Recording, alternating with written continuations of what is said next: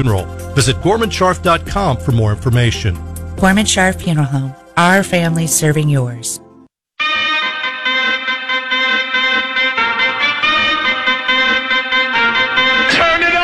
News, analysis, and opinion. It's the Elijah Haahr Show on 93.3 and AM 560 KWTO.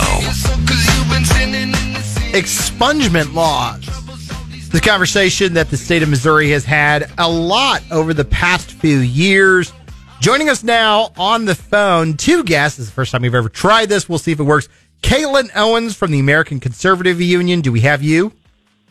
Yes, you have me here. And Mallory Rush from Empower Missouri. I'm here too. Oh, I love it. So modern media is amazing. Quick shout out to your producer. throw that over here real quick. All right, quick shout out to the producer. All right, Caitlin, Mallory, before we get started, one thing we do on the show every day, we do a question of the day. Question of the day, different every day. We're starting a new trend where we ask the question at the beginning instead of asking it at the end, just because it makes things interesting. Question of the day today. What's your favorite candy, or what do you eat to satisfy your sweet tooth? Caitlin. Okay, you're going to hate this answer, but I am not a sweet tooth. Hang up. Instead of sweets, I am a salty person. So my go-to is salty pretzels. Well, I guess it's a little. Mallory, what about you?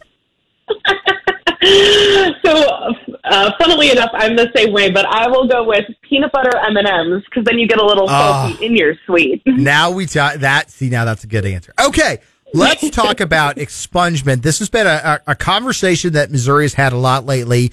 One thing that your two organizations have started to agree on is something called auto expungement. Tell us a little bit about what that is. Yeah, I can kick us off and then have Caitlin add whatever other ideas I forget. So essentially, the criminal justice system was not actually designed to punish people for the rest of their lives, right? In our current system, the idea was that, people who commit crimes would have a consequence, whether that be prison or time that they're spending on probation or parole or some combination of those things, and that once they have paid their debt to society, they can go on with their lives and go back to being a productive member of society. Unfortunately, with the advent of the internet and online repositories for criminal records, this is not actually the reality that we currently live in, right? So folks who have these past criminal records often tell us that they have years, even decades, of struggling to secure employment and housing due to these background checks that are being conducted. So in Missouri, there's currently a petition-based expungement system where you can petition the court to have your record expunged after a certain period of time. But there is a national trend that we are trying to bring to Missouri that says that actually, that petition-based process is really complicated and costly and hard to navigate, and that we should just kind of get the government bureaucracy out of the way and just automatically expunge those records after you've had a period of time where you've shown that you are reformed and that you've not committed any additional crimes. Tell me, and Caitlin, maybe you're the one to answer this, but what's the process like before? Because right now you have petition expungement. How does somebody go about expunging their past crimes and getting that done? So right now, because every state is different, it's very complicated, and it's a long, extraneous process. For Missouri specifically, Mallory, do you want to answer? Yeah, so essentially you have to, there's paperwork that has to be filled out, and then there are court appearances that have to happen. Many times, just because of backups in the judicial system, you can have multiple court appointments that have to happen before the record will actually be expunged. we've heard from folks that it's very difficult to navigate without a lawyer, so it often requires finding somebody who will represent you. And there is a huge shortage of folks who are willing to do kind of pro bono law. So, you're looking at hiring a lawyer, which, as anyone who's hired a lawyer can tell you, is incredibly expensive. So it's just all of these different steps that people have to take and money that people have to have right now. There are multiple sort of fees along the way. There's fees for when you have to file the paperwork. There's fees to hire lawyers. And so a lot of people just who are already struggling because they maybe can't even get more than a minimum wage job with that old criminal record, then they really can't afford to hire a lawyer or, really have somebody to represent them in court. So we're just trying to kind of cut all of that red tape and make it an easier process for folks to get back to the workforce. Yeah, Mallory and I were talking earlier about how it's amazing how easy it is to get caught up in the system, but it's near impossible to get out. And this is a way where, our two organizations, along with this huge coalition, both on the right and the left, are really working to help people, get back on their feet. It's not a handout, it's a hand up. And so we're really trying to hold people accountable that need to, but also, get back to your life. And it's very difficult to do when there's roadblocks every chance, you take. Counterpoint. Shouldn't there, if you're an employer, don't you want to know about somebody's background? Are there people that don't think, hey, we'd like to know if somebody has a history of doing certain things? I mean, sure. I think that there are certain crimes that that's really important to know about, right? So, currently under Missouri law, expungements are not available to folks who've committed violent crimes, or any sort of sexual offense, right? We do feel like those two categories of offenses are things that it is really important for employers and others to understand that you have a background. The folks that we're talking about are folks that have committed nonviolent offenses. Many of these things are misdemeanors, and unfortunately, because there's just some misconceptions, those are the kind of things that really prevent people from being able to secure housing and secure jobs. And so, what ends up happening is that then those folks just end up as recipients of the welfare programs in this country, right? If they can't take care of themselves, then the government's providing for them. And isn't it a better situation for folks to be able to provide for themselves and their families? Tell us, what's the process like in states that have auto expungement? How does it work? Is it just walk us through that? Yeah, I can take that. And Caitlin, if there's other ideas, chime in. But, I think that what we see is right now, Clean Slate has passed in about 10 states around the country, including our neighbors over in Oklahoma. And there's only a handful of states that are pretty far into the implementation process. Utah, Pennsylvania, and Michigan were sort of among the first batch of states that passed this and are pretty far into implementation. So essentially, it's just a text solution. So there's an algorithm that gets written and added to the state level court system so that on a monthly basis, records that are newly eligible for expungement are identified by the algorithm. Obviously that involves looking at what are the charges that somebody has in the past, and are those eligible for expungement under Missouri law? So the way that works is they pull something called a charge code. So that's like a numerical signature that goes that aligns with the crime that you committed. And then it also looks at, did you owe restitution to a victim of a crime, right? Say you committed some sort of a property offense. And you spray painted something on somebody's building and you owed restitution to them. Expungement is not available to you until that restitution has been paid. So the computer looks to see, has that restitution been fulfilled? And it looks to make sure that you have met the waiting period that the state has assigned. So here in Missouri, For misdemeanors, you have to wait a year after the final disposition of your sentence and 3 years after a felony. So it makes sure that that waiting period is done as well. So all of that is done by the computer. Those records are flagged.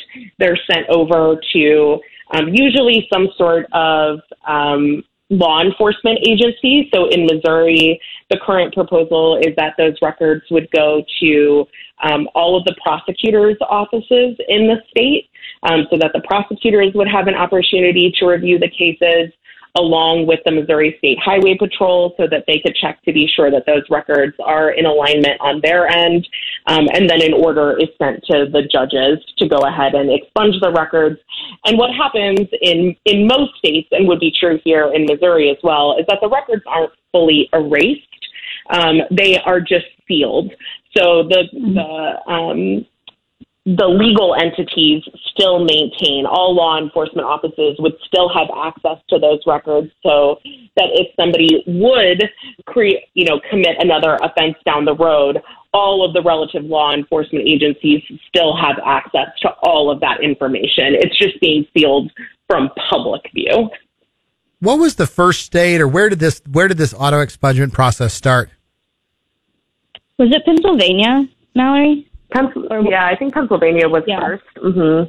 I think it was in 2018 or 2019 that it took place, and then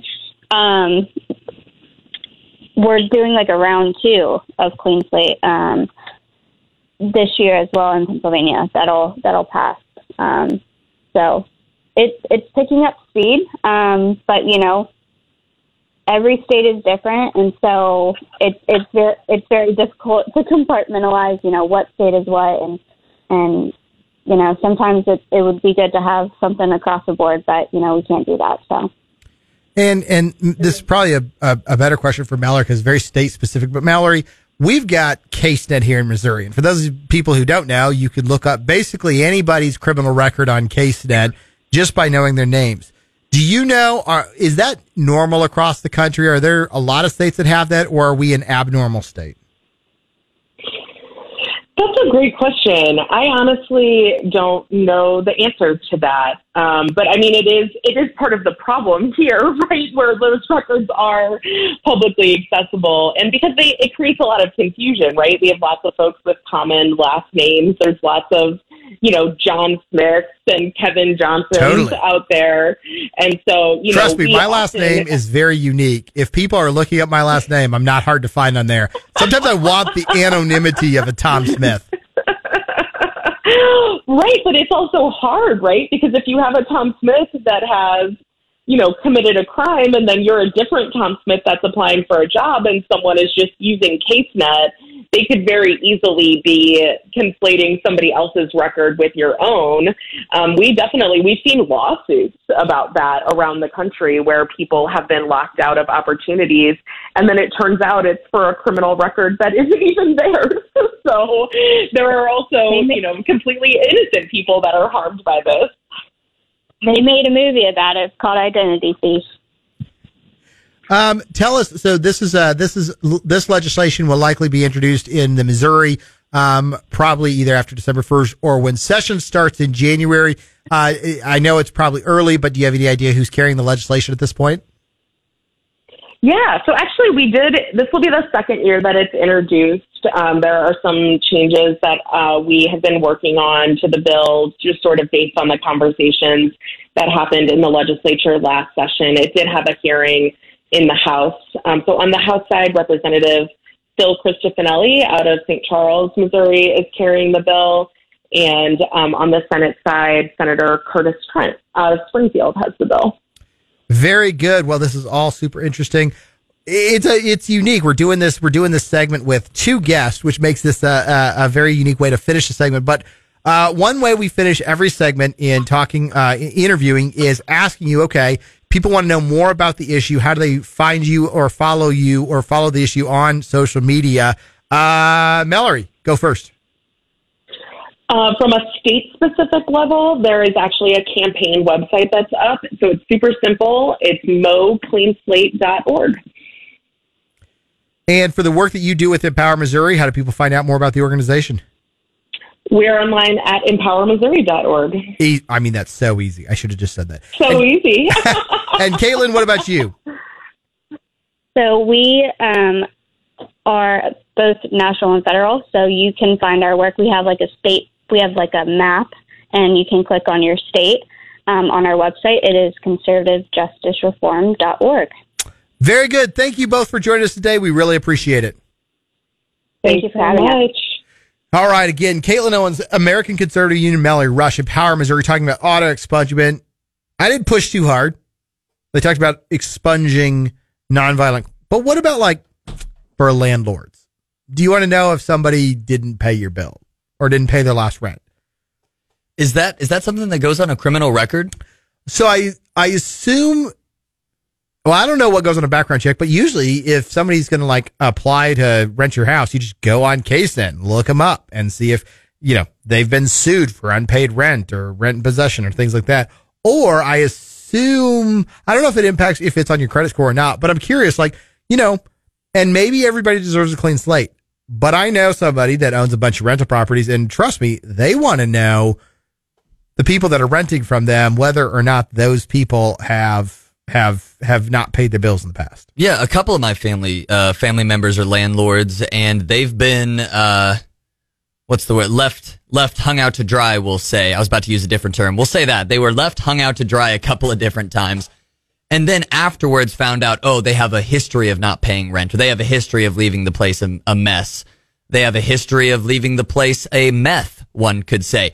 They and they didn't find that out until afterwards. And so it's a really weird position because obviously, as fun as it can be sometimes, and I'm guilty of it, you don't want, I think, the common person just for defamation purposes to look somebody up on CaseNet and say, oh, you're a bad person. I'm going to post all this stuff on social media, even though it was 10, 15 years ago, and it really wasn't as bad as the charge implies.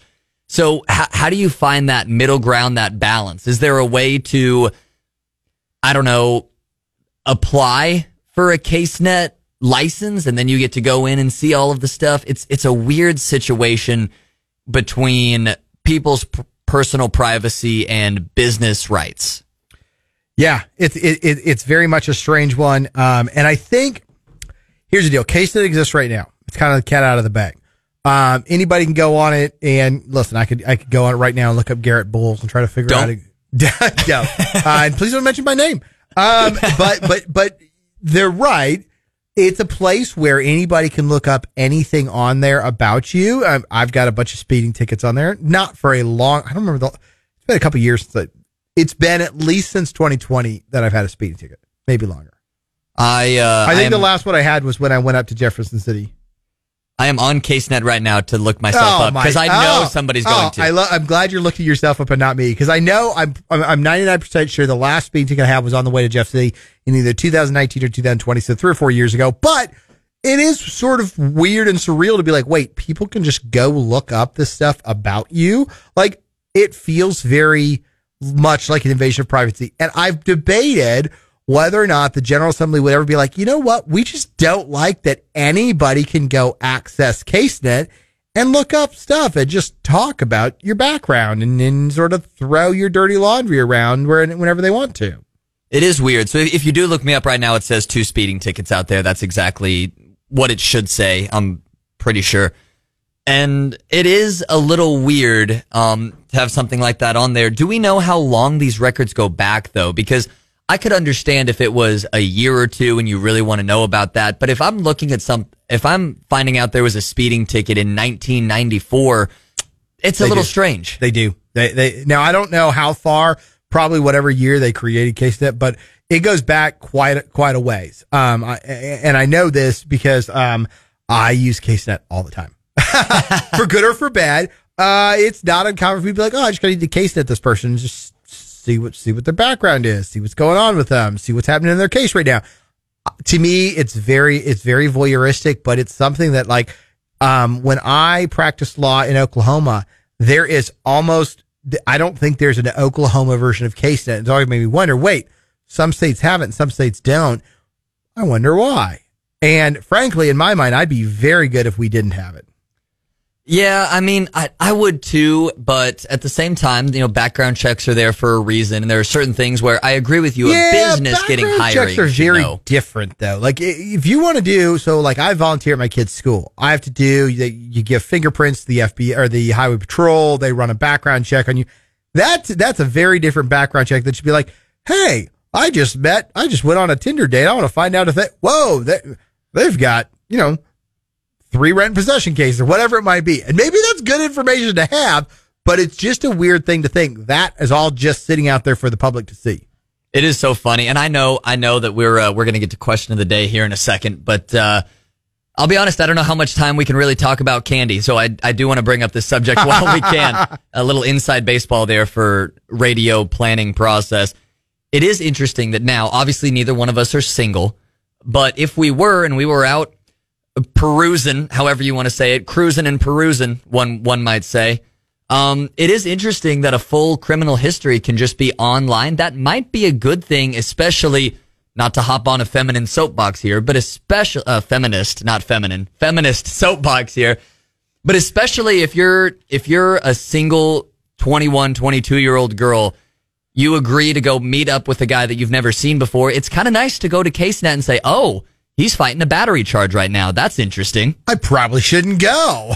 Exactly. I probably shouldn't go. Like there are ways where it can be used responsibly and respectfully for human safety or something like that. But I don't know if it should be that readily available 24/7. I mean, at the end of the day, all of these crimes that people have committed are crimes that they've been tried for and proven guilty. I don't know if I agree with. No, anything on case that if you just are charged with something, it's on there. See, I don't like that. I think you got to be guilty. I don't either. You got to be proven guilty. That's a little insane that you can be accused of something and it be on your record forever. If you when you get a speeding ticket, you may or may not be speeding, but within a week or two, there is an open case on case now. As soon as you get charged by the prosecutor, there's an open case that just sits there and it'll literally be like, oh, respondent appeared, case continued, 30 days. Like, it's all on there. And it's right now I could hear the click clack of keys as people are like, wait, where is this? How do I look this up? Yep. CaseNet.com or .gov, whatever it is. The only thing you're going to find on me so far is 2 speeding tickets and my middle name, which is hyphenated because I'm an anomaly. So that's pretty much all you got.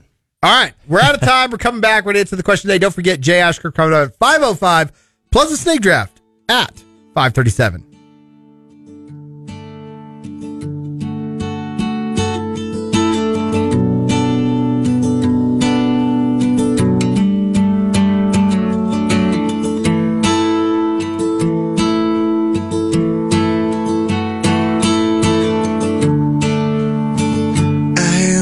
Skilled to understand